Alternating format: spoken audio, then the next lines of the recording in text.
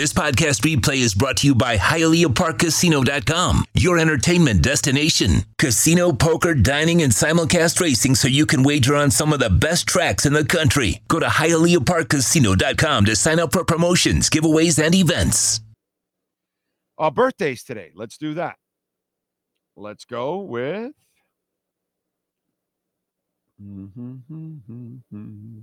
Freddie Highmore, movie actor, 32. He's also a TV actor because he plays that doctor that is kind of like very.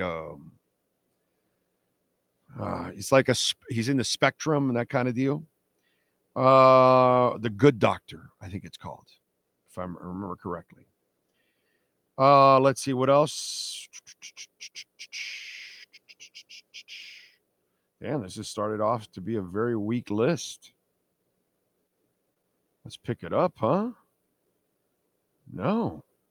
Phil Lewis, TV actor, 56. Paul Butcher, actor, 30.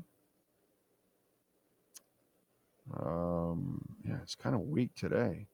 Simon Pegg, here we finally got a decent name. Movie actor, 54.